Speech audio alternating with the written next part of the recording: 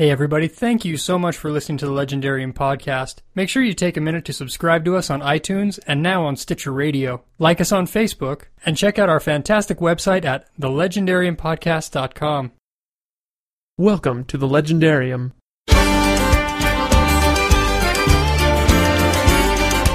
This week, the Legendarium Brain Trust gets together to talk about sections 4 through 6 of the Well of Ascension, and we bring in a little special guest, Ryan's wife, who hates us, I think. We'll learn more about that later. Anyway, hope you enjoy it.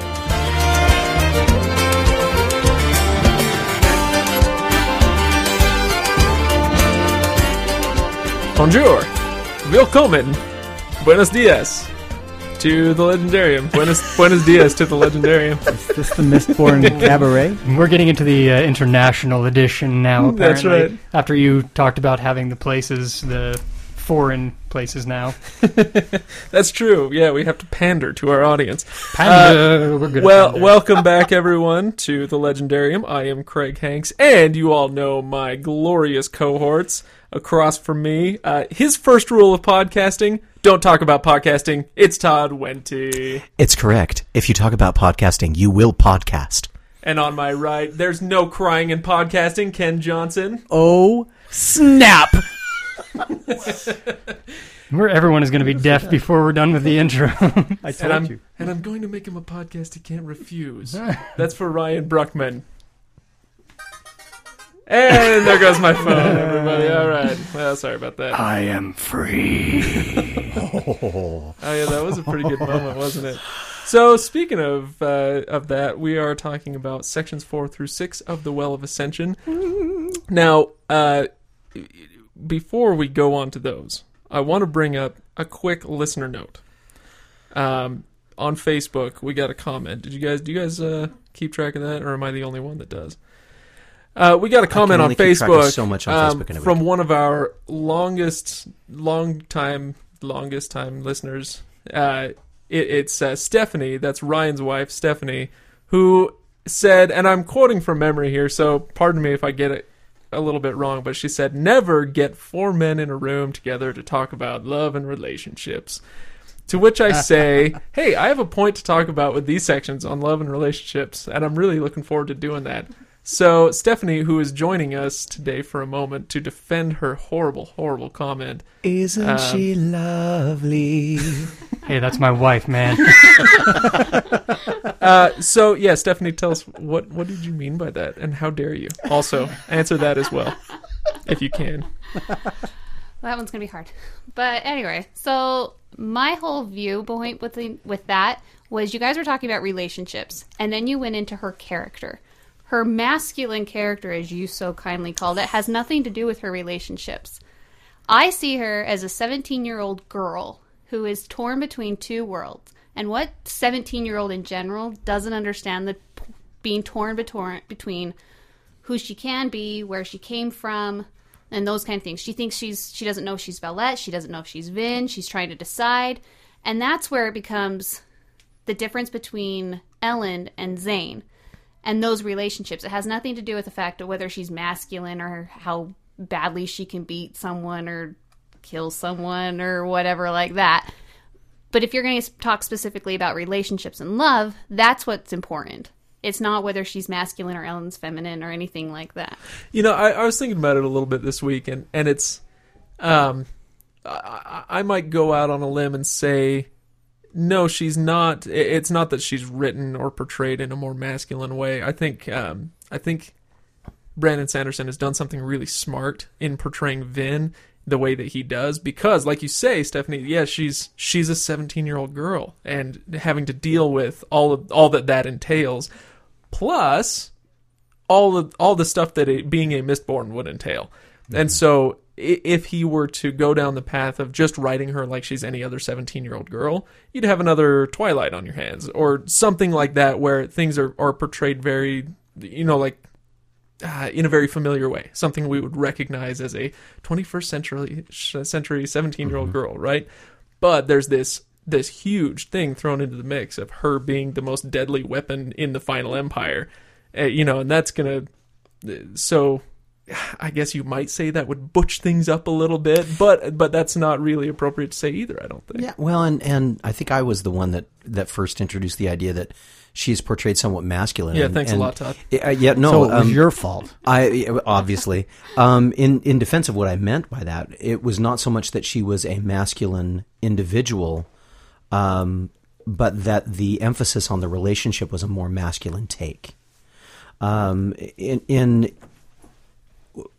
masculine relationships, masculine relationship writing tends to be about the external aspects of the choice more than the internal aspects of the choice. And it isn't until later on that Vin really starts to explore some of those more mature aspects, which are typically more female related, and the way that Whoa, hang on. No, that's true. I'm just kidding. No, that's true. And that's what I meant by that, by the masculine aspect of her characterization. Without having the notes right in front of me, I believe my direct comment was, I'm just glad that it was not first-person, whiny, angsty-driven crap. Ken, you have a very direct way with words, my friend. But I think it's funny because it could have been if you were actually inside of her head. And yeah, actually. Sure. If you were inside of her head and she's sitting here going, I'm in love with this guy who is completely above me in her mindset, as she's falling for Ellen. He's a nobility and she's a ska, and she's been raised that is unheard of. But she's also pretending to be nobility and those kind of things. But so if you were inside of her head, it could have been that whiny, angsty, oh my gosh, what's going to happen kind of ordeal. Sure. And I thought that Brandon Sanderson portrayed it very well. I mean, in those chapters where she was dealing with that, I thought he did a great job, and it really came across what her problems, all of her emotional conflicts were. I'm just glad we didn't have to see it in first person and whiny angsty. I think one of the key things that made that work so well for us specifically is the fact that when it came to the relationship, especially with Ellen and Vin, to her at first it was part of her job as a thief, as a part of this crew, and the contrast and the problems, the conflict inside of her that was developed was the fact that there was a real feeling developing that wasn't there. It's not something she's used to feeling towards the other men there, and I think you're right in the sense that we could very much easily get into an angsty. I wouldn't really say angsty. She's not overly angsty, No, she wasn't. But you could get into a conflicted, I think is the better term. You could definitely read the conflict in her without it being whiny and angsty. She's not going to Toshi Station. Nice. Thank you.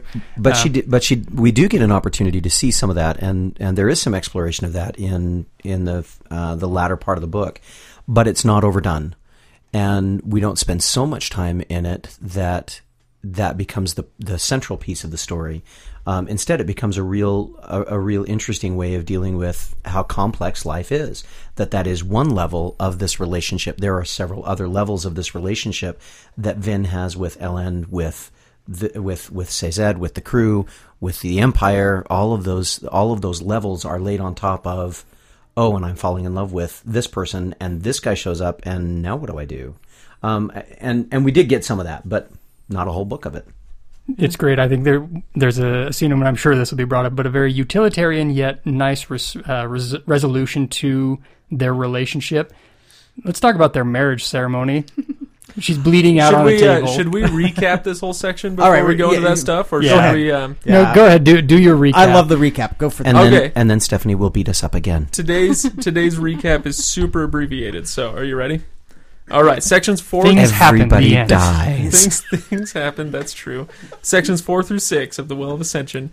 All right, so what was the last thing we saw in section 3? Ellen got deposed. Ellen got deposed. Thank you very much. So then the Koloss army shows up. Zane tries to tempt Vin away from the crew. She kills him, awesomely. Then she marries Ellen. And then Cezed convinces them or tricks them into leaving Luthadel. There's a huge battle. Vin learns a new method of transportation, which is awesome.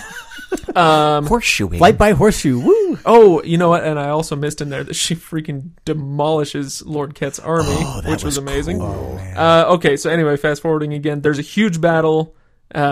Vin learns her new method of transport, which enables her to get back to Luthadel to finish that battle, which wasn't going too well. Then she kills everybody and declares Ellen the new emperor.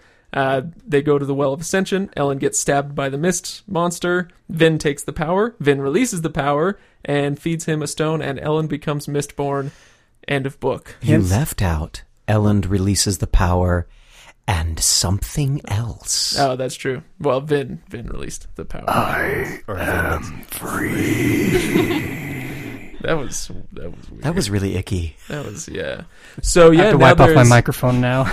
We now we know that there is some force or creature, or if you're a fan of Lost, there's a smoke monster loose in the land. The ruin. And just as far as I know, it's just called Ruin, Yes. which is an amazing name for a bad guy. So yeah, now things have gotten nebulous. There's no more bad guy. There's just bad, right? Mm-hmm. Anyway, By the way, at the end of the book, I thought, how would Straff Venture have felt to know that he spawned 2 Mistborns? He'd probably feel pretty cool about well, that. yeah, but one of them wasn't his fault. Anyway, It wasn't his I'm fault. so we can't blame the poor man. So are we going to jump back into the marriage ceremony? So yeah, we'll talk about that first. She will, after this, we'll go back to how she kills Zane, which I love. Yeah, but then she Yeah, gets you glossed over that way too easily. I mean, we gotta then cover she that. gets married to Elend in a simple marriage ceremony, with Sazed officiating as she's lying bleeding on the floor.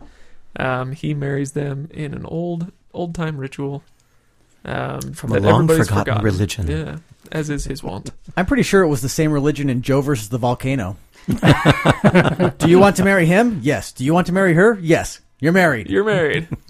Done. It's so simple, their marriage ceremony, but it's so beautiful that's how it's all come together. To me, it was I can't really think of a better thing other than you could have a huge frilly ceremony, but that doesn't really fit these two characters. It doesn't. No, it doesn't. No, so to have these two simply very utilitarian. Look, I love you. I've decided after denying your marriage proposals all the way up to here, I want to be with you. You know what? I've just this beautiful moment of clarity that's come after I've killed someone. All my answers have come. Someone. I've got to take. I've got to take it care of is this now. remarkably head clearing, Yes. especially if you've shot them. Oh, I'm With a not coin. going to answer any questions. Anyway, Better. Yeah. Better. you missed. I think you missed my joke. No, I'm pretty sure I got that joke. We really need like a badump thing to Yeah, just so so we that need a Craig's little jokes sound can effect. hit there. They're bad. But I want to talk about one thing. It's a little phrase in here, and I think it's beautiful that Sazed says that really when I read it again, when I read it over again today, it hit me, and I had to stop for a minute and think about it. And he turns to him and he's talking about it. I mean, everything's gone by so quickly. The marriage ceremony was very short, sweet. Everything's there, but he says the following. Let's see. I simply offer counsel. Those who take lightly promises they make to those they love are people who find little lasting satisfaction in life. Here, here. I highlighted that I same love phrase, that, yes. that same passage. I was like, Brandon Sanderson, life So wait, lesson. say it again. Read the sentence again. It says, I offer counsel. Those who take lightly promises they make to those they love are people who find little lasting satisfaction in life. And that's exactly the point that I was really poorly trying to make last week. I don't know how well it came across, but that point of Poorly, apparently. when you decide that you love somebody and you're going to stick with them, that's your choice, and stick with it. You know, don't, like he says, don't take that promise lightly. Yeah, if you do take it lightly, you have trivialized the most important things in your life, and therefore nothing else can even compare in terms of value. If the important becomes trivial, then the trivial becomes worthless. Right? Yes. You get caught up in the thick of thin things, as I like to call it. Nice. Yeah. Ooh, Yeah. I'm stealing Nice. that. Wow. Yeah, it's too bad we can't drop these mics, right? Gosh, welcome to the Philosophium. And how happy are we then that she chose Ellen? Because Zane was a freak of nature. And there was one moment in particular, actually I've got it, it's on, what was it, like page 4 in my book, it's page 445. Zane is trying, it's their kind of final battle, Vin versus Zane, and he's trying desperately to convince her to come with him, and she refuses, And he says, let's see if I can find it. No, I can't find it. He says, "You can save me." Like, he's trying to convince her. And he does this a few times through the book. You were supposed to save me. Yeah, you're supposed to save me. You can save me. He feels this despair, and like this is classic bad boy, right? Yep. Except it's a little more spelled out than maybe we see it in real life. I think Zane is the most angsty character in the book. Right? So oh my far. gosh! So You're not kidding. Yeah. So Speaking of angsty romance novels, as I was thinking of bringing this up, I was like, well, Stephanie might get mad at me. I'm kind of forbidden from doing this, but this is, I mean, it really jumped out and grabbed me because if somebody in your life, it says, I just need to be fixed, and I really think you're the person to do it. Run the other direction, please. Do yourself a favor. He was he was textbook bipolar, abusive boyfriend, crazy guy. He really was. It's like, you were supposed to save me. I will make you save me. You told me no. No, you don't tell me no. It absolutely was. I just feel like abusive boyfriend. Well, whether it's 101. I find remember his reasoning for the whole reason why he knew she was the one that was supposed to save him? You're the only one that God never told me to kill. Oh, yeah. Okay. Maybe there's something you should be aware of there.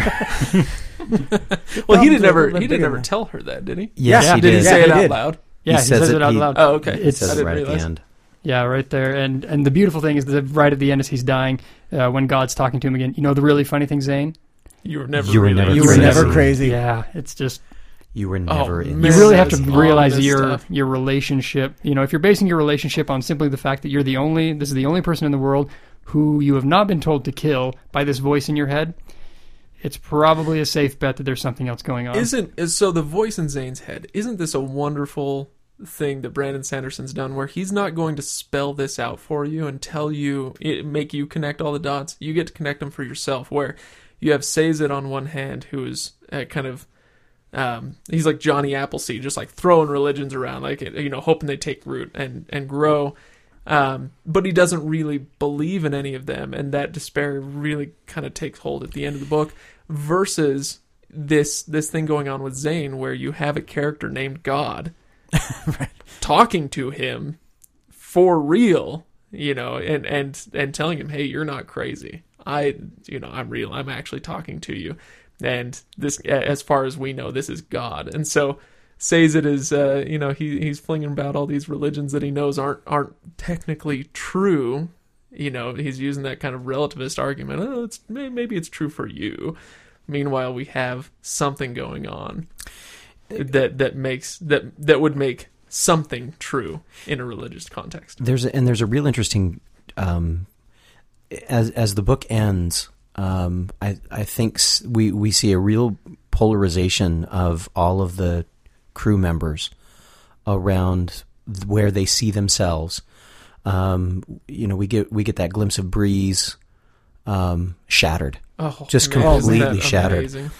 We get a view of Ham recognizing that he is okay with taking responsibility for all of these kinds of things, but we get Sazed. And we finally see that all of this, all of the things that Sazed has said never meant anything.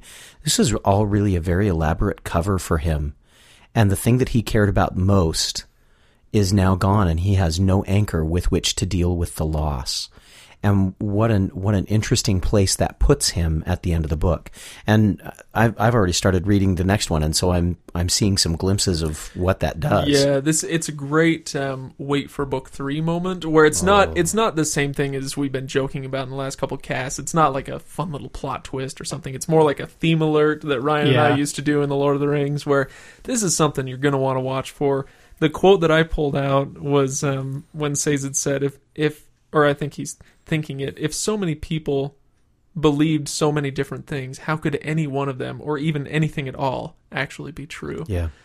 So that's a great theme to watch for. And and he's going to deal with it. His crisis of faith was one of the things that really got me at the end, and not just because his moral relativism and everything. He's a good guy. He just has no he's one of those where, well, there's good in everything, But he has no real. But he anchor. has no real compass other than, just be good. He's a free spirit. And to see how he deals with this, that's one of the things I am very most looking forward to in this next book, because over the last 2 books, I've really become fond of Sazed. Yeah. Sazed he quickly becomes someone you really care about, and it hurts you to see something that is so important to him. His, Tindwyl, when she first shows up, she says that all the Terracemen, we learn this entire library of stuff, but everyone has a specialty.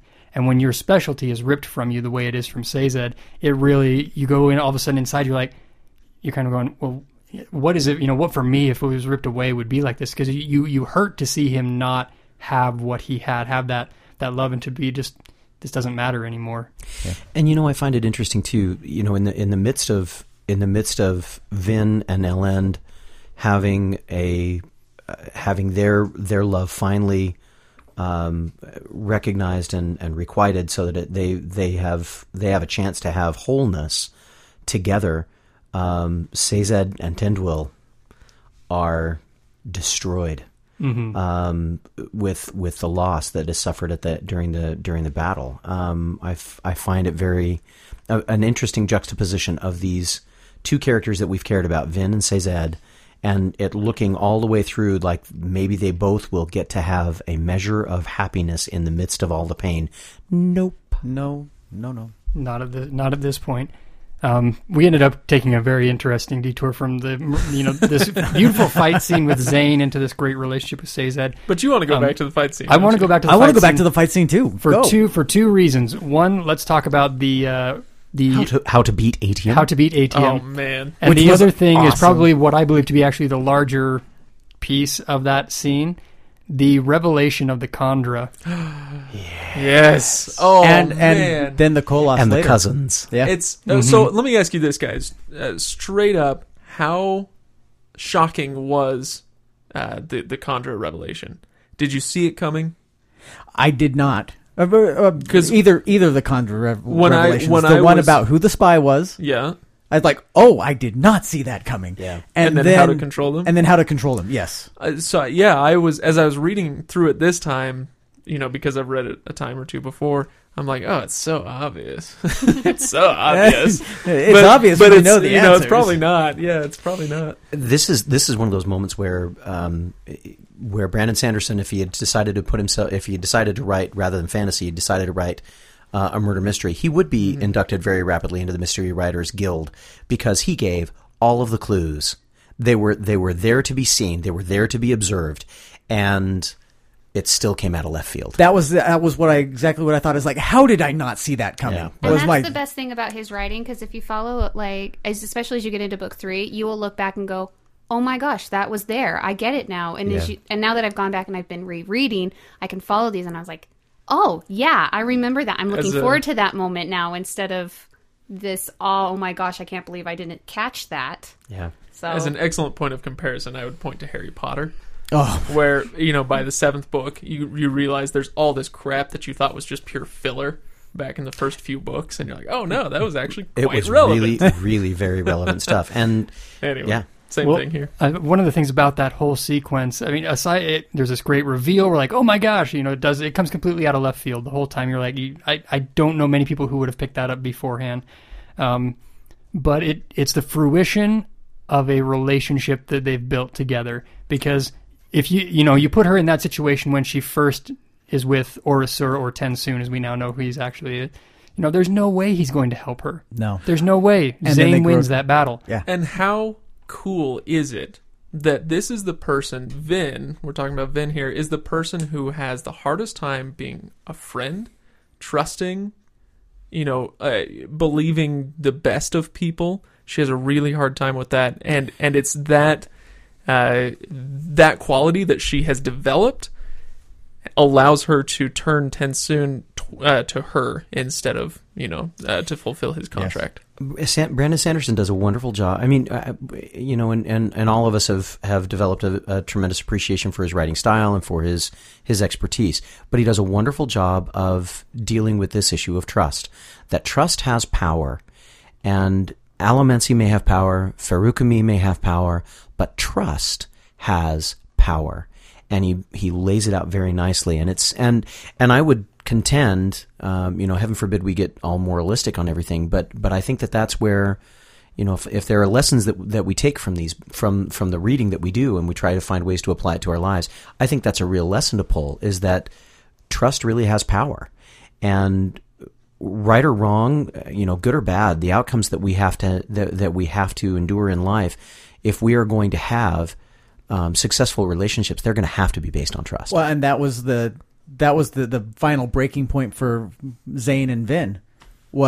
She was actually considering. He's like, "Come with me, let's go north." And he's thinking about it. And then just one little inconsequential thing that he does, and she goes, "I'm staying here." And why? He flinches. Yep, because Ellen trusts would never me. flinch. Ellen trusts me. That's what she says. Yeah. And all of a sudden, everything goes ape crazy, and you got this wicked awesome fight scene, and And this was a different. We see 3 magnificent Allomancer fight scenes in books 4, 5, and 6. We see the fight scene where Vin and Zane go in and take out Ket's army, or at least the majority of the army that's there. Oh my gosh, he decimates that so much. Such a visual, so much beautiful imagery. The way he paints a picture, oh my goodness. Does a wonderful job. Then we have the fight between Vin and Zane. Again, a totally different deal, because now it's Allomancer against Allomancer, and it's not equal. It's not fair on either side, because there's subtleties and the way that they approach the process. Really, really fun images. And did then anybody else get an Inception vibe when they were up on the ceiling? Yes. Yeah. Or a Matrix vibe from some of those kinds of moments. And then you get the moment where she comes back and she starts taking out the Koloss. And she arrives and gets involved in that. I mean, again, you've got another huge Allomancer battle that is written so well, but so different in the way that she uses these powers. The same powers used totally differently depending on the kinds of obstacles that she's coming into. This is totally off topic, totally side thing here. Very excited. It's been driving both my wife and I crazy here. This is not the Lord of the Rings. No. It is not Ket. It's Set. It's Set. Thank you. Is it really? It is Listen Set. to the books. If you listen to the books, they pronounce it Set. That's I'm how, sorry. That's how I. Yeah, that's how I. I knew as soon as head. Craig said Ket, I'm like, that's Lord of the Rings coming out in him. I remember all this. Okay, now this is And something I that's trust him been more this has than I been trust bothering me myself. for a while. Okay, for 8 years or so, maybe more, 10 years.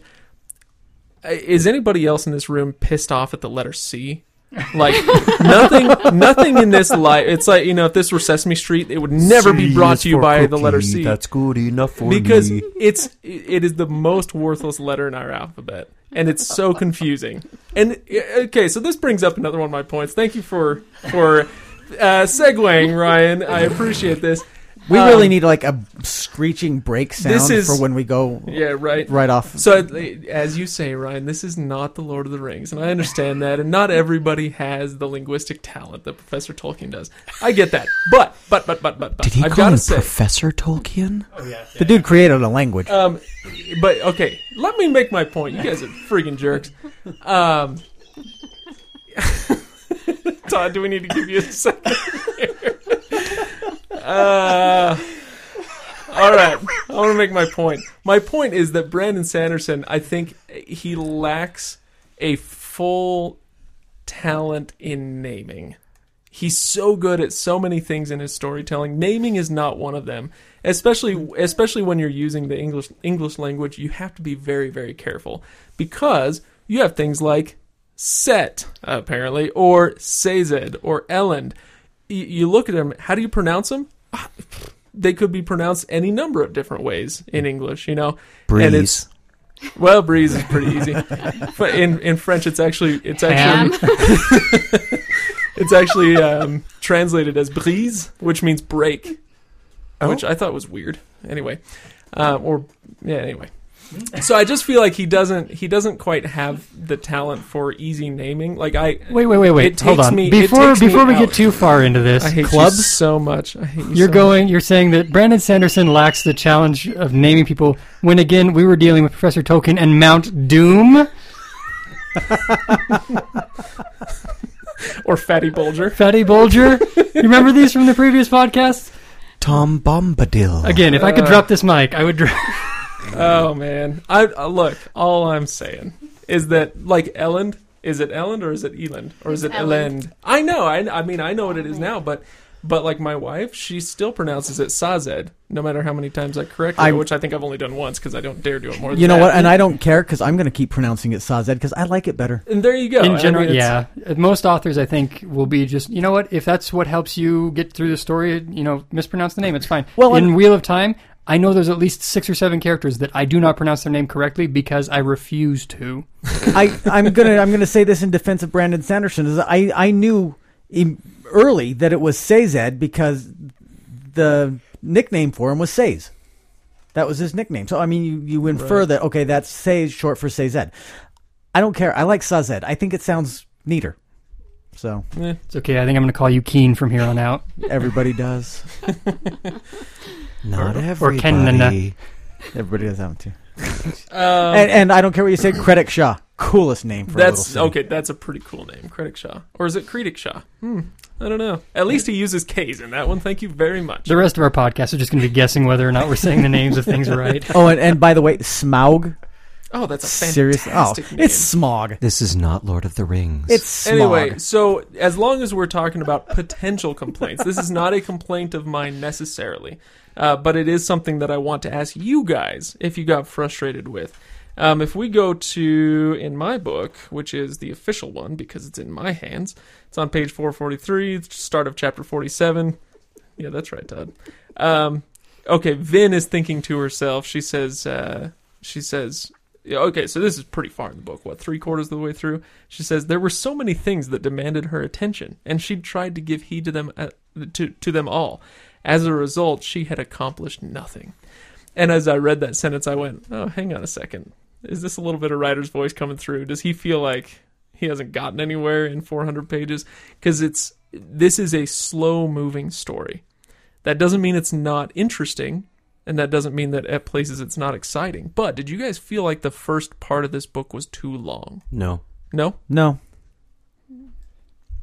I find that very interesting, Ken, with the whole discussion last week about it being boring there. I don't think it was too long, and I don't think it's the author's voice coming through saying I haven't done anything. I don't think it's too long either, just for the record. But I do think that we're at a point where it's saying basically she is about to go to the Well of Ascension. That's where this is leading. And so in order for her to get to the point where she has to turn to such an incredible power outside of the allomancy she already has, we need to start seeing that she's overwhelmed by what is there. Here's my defense for last week and why my answer reconciles with last week is reading 1 through 3. Part 3 was long and it was dry and it was talk. But getting through 4 through 6 was exciting, and it gave a clarity to parts 1 through 3, and it made those kind of understandable and exciting. And I came to the realization that this is a spy thriller masquerading as a fantasy novel. What worries me about it, because I agree with you guys, I think it's fantastic, and I like just about everything that's in the book, but what worries me is the people who, maybe this isn't quite their normal literary cup of tea, and they're coming to it, and they're halfway through book 2, and they're going, oh, geez, I'm bored. And not realizing that, if you just let it all come together, it's worth it. I think the thing for me that made it work and made me comfortable with the effort that it took to get through it. One part is that I am interested in the political maneuvering. I am interested in the political machine. Not just the political machine that Brandon Sanderson has created, but what the political machine can mean and can do and can accomplish. But the other thing is that I accepted the fact that this was a trilogy, that there are 3 books, and that there is material that is going to be presented in these pieces that needs to be there as foundation pieces for the entire piece to make sense. I think if I had approached this from a standpoint of not recognizing it was a trilogy, or had approached it from a standpoint of saying I'm not going to dedicate myself to absolutely get through all 3 books, then I could get very frustrated with learning a new political set of values, set of players. But I have to admit, I loved the way that he ran that political process. It was fun. But still, if you are listening to this podcast before reading these books, then spoiler alert, And 2, just skip part 3. You won't miss it. Really? Just saying. Oh, I would disagree. I like Yeah, I'm thinking you're No. fired. So that's what I'm thinking. He's a sports guy. Just give me level 1 action, baby. Ken, think of Section 3 as a discussion with the NCAA regarding a playoff formation, a formation of a playoff series. That would be so boring. And everybody knows that a playoff is necessary. It's okay. Just skip the second quarter of a football game. It doesn't need to be needed. That's true. Ooh, nicely done. That's actually I'd skip the whole football game personally, but that's actually closer to true than you might think. I'm just gonna However, get online and find the score. That's all that matters, right? However, all of the defining action in the last 2 Steelers games was in the second quarters. If scoring is all that matters to you, I can direct you to different types of authors. Like, well, never mind. Moving back towards Zane and Vin. I'll tell you the thing that I was the most that was one of the most shocking surprises for me was the spike in Zane's chest. Yes, thank you. I read that and I looked at my wife and I said, "Wow!" And she says, "I can't talk to you. I have promised Craig and Ryan that I will not talk to you about these books." She did make some solemn vows, and we've talked about how you must hold to those promises. So In fact, I've started reading. Like I mentioned, I've started reading the 3rd book, and she's like, "Will you please read faster?" Did you tell her? Just so that all of our listeners are aware, and so that your wife is aware, we have forbidden Todd and Ken from reading the last 50 pages. 50 pages Until the day that we, until the day we record. So we're all going to come to Ryan's house and take a vow of silence for about an hour while you guys finish. Yep, we'll take that hour, finish the last 50 pages, and then we'll get on the mic. As soon as we hear, "Oh, what crap!" we'll be like, "Go in the other room. Go in the other room." There's an old movie that starred what's his bucket? Top Gun, not Tom Cruise, but the other guy. Anthony Edwards? No. Tom Skerritt? Michael Iceman. Val Kilmer? Val Kilmer, called Real Genius, and there's a scene where they're all sitting around in a room studying, All you had to and say all was of a Real sudden Genius. one of them turns around and just starts screaming at the top of his lungs, "Ah! Ah! Ah!" And he runs down the street screaming, "Ah!" That's what I have in my mind of what we're going to wind up looking like that night. That was a really long way to explain that. Yes, but now everybody wants to go see Real Genius. Thank you, Val Kilmer. You owe me money. Let us know if that works. Yeah, right. Anybody else have points they want to bring There up? was Stephanie does. a moment in the book that I thought was fantastic, and I really do. It's just a moment. 'cause Well, it it's is a about- fantasy novel, so. It is about only 3 sentences, and it's when she kills Straff. Yeah. It is straight to the point. There is no sugarcoating it. There's no big epic, who knows what's going to happen. It's not a chapter. It's not a paragraph. It's sentences about killing Straff, and then she's done. And it's the same, it's that fear that he has of the ultimate Mistborn warrior, where he's been living with that ever since her Duralumin fueled She threatened him and- soothing. Yeah. And now she uses a Duralumin fueled push to get her all the way to him in an instant. He has no idea what's happening, and then suddenly he's cut in And half. all of a sudden... Awesome. I like the fact that not only is he cut in half, but his horse is cut in half, too. Well, it was a Kolos blade. Oh, my gosh, man. that Yeah, was awesome. okay, thank you, But Stephanie. it's That just was the moment awesome. that it's just so short. It wasn't Yeah. an entire chapter dedicated to her killing Straff, kind of like when she attacked Set's keep. There That's was still so much driving me to crazy. it. But when she attacked Straff, she made there was a promise that if you do this, you will end up dead. Promise was taken care of. He's gone. And then she moved on and finished off his generals. And Oh, man. And Bob's your uncle, and now Ellen's emperor. Boy, that reminds me, the way that Ellen takes care of Justice Laquelle, too. Is like, Oh, yeah. That was- okay. Holy Do cow. we want to... Now, this is a Talk about- 90-degree turn, but do we want to talk about this? oh, talk about a kid becoming decisive. I mean, the way he decisive and starts quite and- violent. necessary violent, Yeah, though. yeah. Oh, well. He wraps his violence in the idea of Justice. of the necessity of justice, and that he is the embodiment of justice. Now, between you and me, this sounds very Lord Ruler-ish. There we go. And- But he's taking cues, as we learn from this book, he's learning that, well, maybe the Lord Ruler was doing a few things right, because at the end of the day, it's like with Mussolini, all the trains ran on time, right? The Ska were clothed and fed for the most part, even if they were downtrodden and quite unhappy with their lot in life. They survived, yes, because of his rule, because of what he did, right? And it's very interesting that that dealing with that kind of a change, Elend is starting to realize that. You cannot, and it's something, and I apologize to those of our listeners who hate all things political, so turn off your headphones for 30 seconds. Trigger warning. It is difficult to give a people democracy and freedom if they do not take it themselves. And I think, as we've learned over the last 10 years. I think that's something, some of us have been around a little bit longer and watched this in a couple of other theaters too.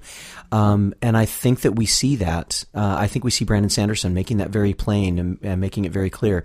When they say, so Elend's going to be an emperor, you're going to be ruled by a tyrant? Yes, until you are ready. I will disagree respectfully, a little bit disagree, in that it didn't feel very Lord Ruler-ish to me. It felt very, very ruler-ish to me. That was the moment he became the king. I'll take that. In my opinion, because, and this, I've read the first 15 pages of the Game of Thrones series. That's all I've read. But in that, Ned Stark has one of the best lines when he executes one of the Night's Watch guys, asking his son, do you understand why I swung, why I had to kill him? Because it's the person who gives the orders has to bear the responsibility of carrying it out. And I thought that was very much the same way here, is that, okay, I am the king, and now the emperor. I am the king. I have to mete out this justice. And he does, and it's decisive, and it's swift, and it is but just. This is before he's even the emperor. He's not the emperor yet. Yeah. He's not even the king. He's still under the awareness that he's been deposed. But even when he was deposed, though, he was acting very much as if I will be the king again, and that kind of shows through right there. Yeah, and I like he said that if he attacked my city. Yeah. It wasn't personal. It was business. Yeah. So I thought that was, did anybody else think of the old line, dress for the job you want, not the job you got? Yeah, that's right. Tindwyl does it. Tindwyl is a wonderful character inserted into this process that was needed to have some kind of a reason for turning Elend into the emperor that he becomes. Well, and she's a great force for the readers as well. This is a book that has a lot to say, just like I would say Ender's Game does, a lot to say about what it means to be a leader, what it means to be a follower, and that's where Tindwyl comes in. Ryan, I can see you chomping at the bit. Well, I really think Tindwyl is very much like a hurricane. She comes in, causes major change. She's a force of nature that comes in, and then she's gone. And it leaves a path of devastation for Sazed and everything else. But there's been a couple other characters.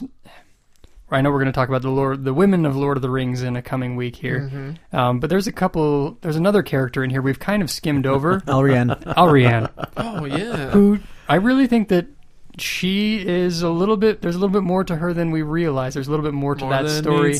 She really did look kind of vapid and just not much of substance. I've already read this book a couple times. I'd completely forgotten.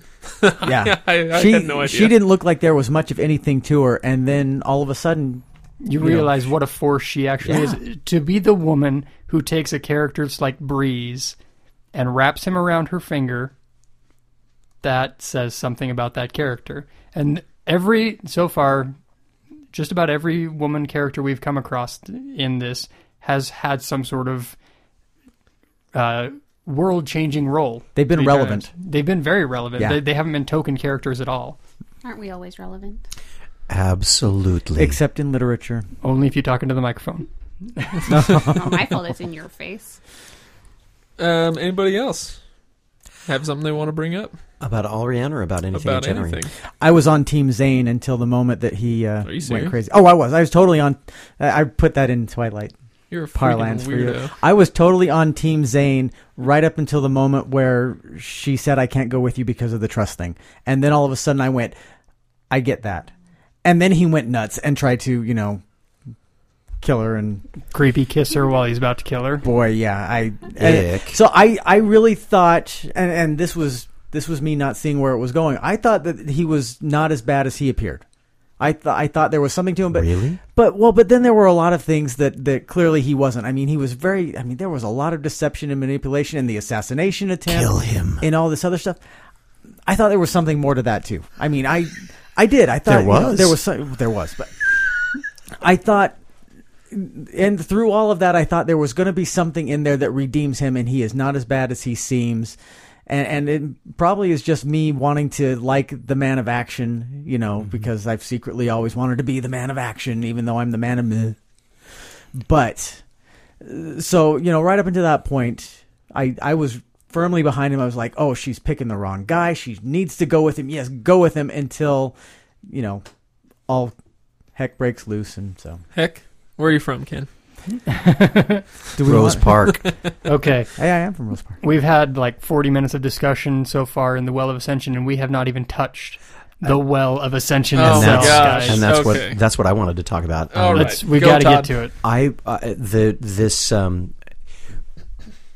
And maybe it backs up a little bit, or maybe it jumps forward, but it's the part in the book that kind of pulls everything together for me when Sazed goes back and looks at the steel plate again and says, I write this in steel because anything else, I can't remember the exact quote, because anything else not Anything set not- in metal not set in metal. steel cannot Set in be, metal. Yeah, it cannot be trusted. cannot be trusted. And there's the trust thing again. And I went, oh, how did I miss that? It's the first line of the book. Because when you look and you see the Mist Wraith and the history of the Mist Wraith, that it almost killed, that it attacked one of Alendi's friends, and all of these different kinds of things, and then you get this piece that says, oh yeah, but all of those things could have been manipulated, changed, adjusted to make it something different. And I'm sitting there and I'm saying, well, of course he attacked Alendi's friend because it was trying to find a way to get Alendi to use the power to do this rather than free.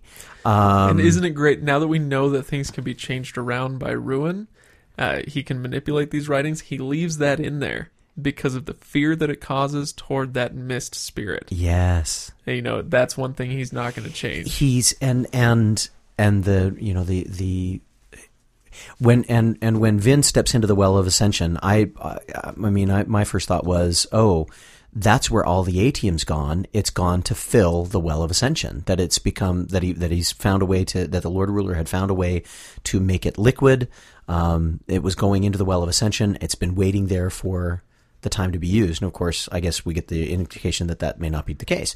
But when she steps into the well, and he's looking at me with the wait until book 3 look. But he when Vin steps into this well and you start getting this overwhelming power suffusing through every bit of her body, and then she's like, and I must let it go. I'm sitting there and I'm thinking to myself, oh, this is going to go badly. And it does 4 sentences later. Yeah. Goes very, very badly. Ryan, do it For again. all Do it of- again. I am free. So weird. It's so creepy and so close to Halloween. Yeah, that's true. It reminded me of Anchorman. And I'll tell you why, because when he jumps into the bear pit and he says, oh, I immediately regret this decision. Okay. Ken, you're back on the team. Thank you. Well, at least there were no glass cages of emotion. Oh, man. Okay. I think we all need to take a moment to remember how funny that movie was and how worthless its sequel was. Oh, that was Anyway, the worst sequel ever. oh, crap. Oh, well, I had something to say. Somebody else say words now. Allomancy. Well, I do want to say I'm vindicated now, saying that the mists were the deepness. and I was smart. Either that or, oh, he's looking at me with that look again. Okay, so maybe we don't know whether, blah, blah, blah, blah, blah. Like we said last time, that's the beauty of these books. You're probably right, but you're also probably wrong. Yeah. And that the mists and the ash mounts were connected. Okay, I was totally wrong on that, but I was also right because they are connected in a way. You're probably wrong, but you're probably right. Yeah, it's just kind of funny, but to see that so many of these things now, and it just stops. But we give Elend a gift at the very end to make him an equal to Vin. We give him allomancy. We heal his life. We give him allomancy, and we make him equal to Vin, or make him superior in some ways. All right, I need to know what's happening. And Ryan is over here just dying. I and want it's to just talk about this. It's just really, really cool. Yeah, this is. So we haven't talked about whether we're going to split up book 3 into 2. Ryan's saying, of course we are. I'm just thinking, oh gosh, I am dying to get to the end of book 3 with you guys. That's all I'm thinking. But it's amazing. Let's the beauty of there's so many moments in this that you could just geek out for a long time, but not necessarily have long conversations about. And I want to talk about one for a minute here. Yay! Not a long conversation, but just a geek out moment. Hi, Marsh. Yes, thank you. Oh, that's exactly what I was just saying. My favorite character came back, and wow. Marsh, and then Sazed all of a crap, sudden with the rings embedded in his skin, and all of a sudden amazing. he felt like an allomancer, and he's getting a chance to feel what it's like to be what the Lord Ruler felt like, and it's like, this is fantastic. I cannot wait to see who's pulling the Inquisitor's strings. I mean, it's just like wow. Marsh is just like, I'm sorry, I've got to kill you. It's like, why? I don't know. I just do. So okay, Just we've got Marsh versus Sazed. We've got Vin versus Zane. Yeah, you got Vin and Zane versus Lord Set's men. Favorite fight scene from Well of Ascension? Anybody? Mine would be at Lord Set's tower. I thought that was think awesome. I think mine would be too, even though You've also got Sazed at the gate, holding the gate. Was a fantastic that one. was a great moment too. I'm not sure I could pick one. Yeah. I mean, I will say that I am now convinced that this movie would be a very hard R. Oh yeah, if you It did doesn't it, have if to you be. did it as written. Yeah. Oh yeah. It doesn't was have to be. I don't know. Up through the first one, I was kind of going, well, you could probably the first book kind of felt like it could be a PG-13. But this one, if you're gonna portray all of the stuff that's going on, you've got to be very creative with the camera work. If you just portray a walking colossus, the way that it's portrayed in the book, that'll probably push you into an R. I totally have this cinematic, beautiful scene of, and I have to say that it's really short, but probably my favorite fight in quotes sequence there is when she gets rid of Straff. That moment is probably just because of its beauty and simplicity. But I just have this visual of this cinematic of this little dot in the sky that's coming down, and then all of a sudden there's just this bam, thud to the earth, and you see her stand up, and you're behind her, the camera's behind her, and you watch this horse just fall on either side of her, and then it cuts over, and you see her with this giant sword stuck in the ground, just kind of looking around. Very Final Fantasy. Oh yeah. I'll give you that. And I think one of the neatest visuals was Dachshund's final moments. Oh yeah, that was very nice. With as he's sitting there and he's wondering what's going on, and then the explosion of the stained glass windows behind him. It's like, wow, that would be that would be a neat cinematic moment too. All you really need to keep it from being an R is just mitigate the blood. You don't need that much blood anyway. Well, need? I don't know. Need, want, what? This is a podcast about fantasy books, Ken. Yeah, and every fantasy series, every fantasy book series that I've ever read always has these keep battles, these siege battles. I'd put this one on a par with any other siege battle I've ever read. I'll tell you one thing that he does very well. I mentioned maybe the first part of the book is too long. I don't really think so, but many might. One thing that it does accomplish is by the time you finally get to that battle, the city is tense as a bowstring, the armies are, and the reader is. you've been building toward this from page 1. Yep. You know, the armies show up page 1, you know, and from that moment, the tension builds and builds and builds and builds until you cannot take it anymore, and then finally the battle happens. And I like the way that because the reader I guess we all as readers identify with different characters at different times, and Brandon Sanderson does a wonderful job of giving us insights into each character, giving each character their moments where they are the omniscient narrator.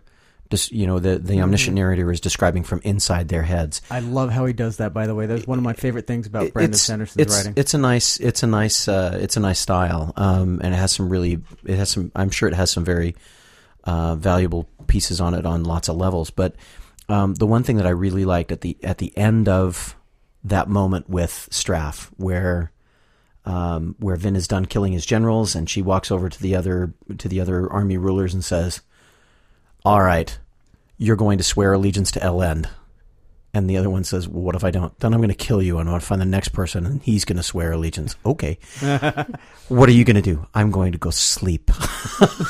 I was kind of like, wow, yeah. That's what I'd do. Me definitely. too. Yeah, that was great.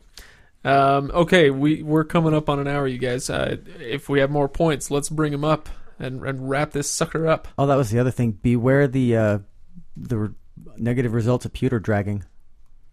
Ooh, yeah. Boy, she was on barbiturates that entire book. Yeah. Ryan, you look like you have something else to say. Well, I'm. Guys, Do it. Just do it. Finish book 3. Is that what you're going to say? Wait until book 3? No. Well, I am going to give you a little plug for book 3 about 2 characters that you're going to find out why I love them so very much.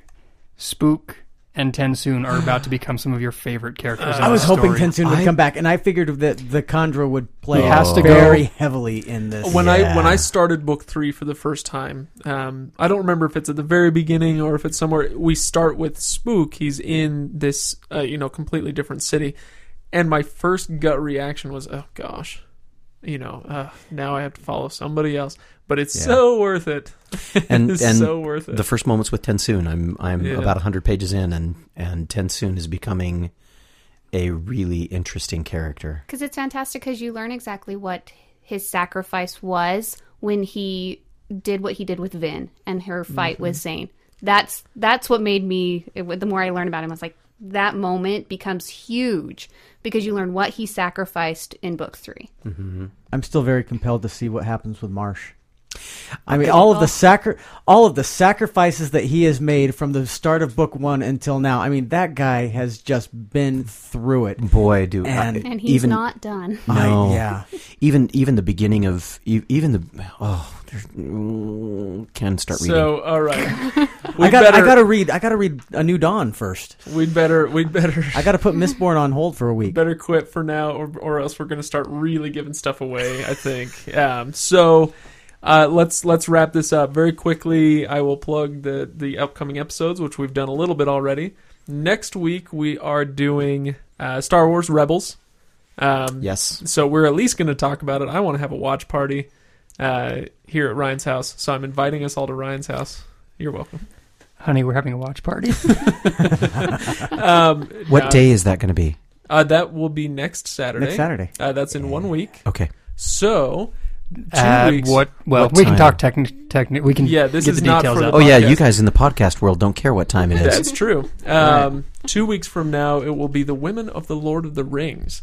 So The Ryan's woman wife, of the Lord of Ryan's the wife Rings. has had her say. Now my wife gets to have hers, and she's bringing a friend. And we're about to be utterly shamed just by being men. So Stephanie already has that look on her face like, I'm ready for you all.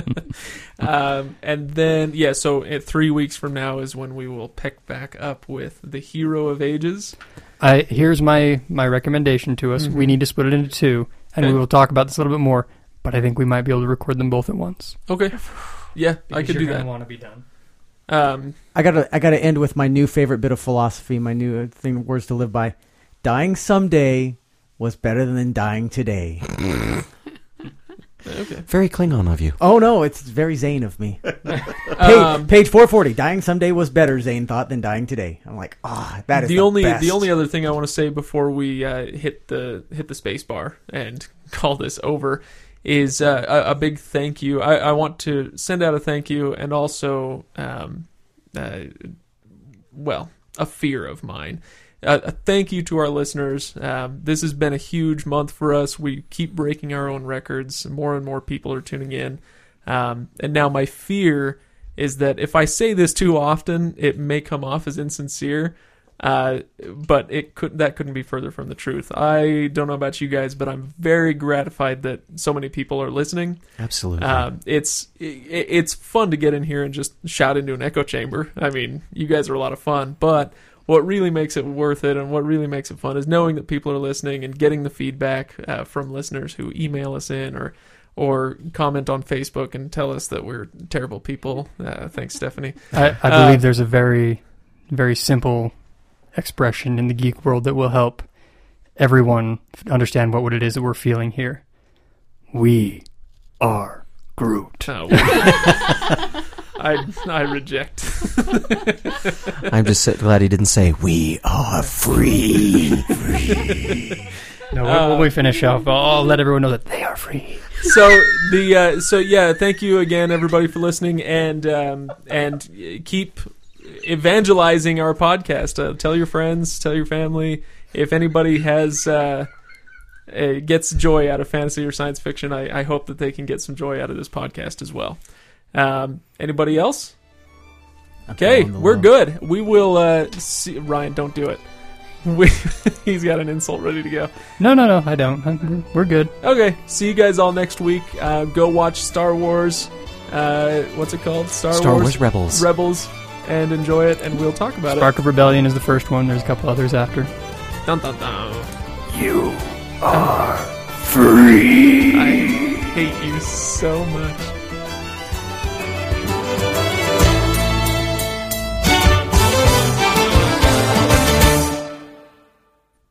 Hey everybody, thank you so much for listening to the Legendarium podcast. Make sure you take a minute to subscribe to us on iTunes and now on Stitcher Radio. Like us on Facebook, and check out our fantastic website at thelegendariumpodcast.com.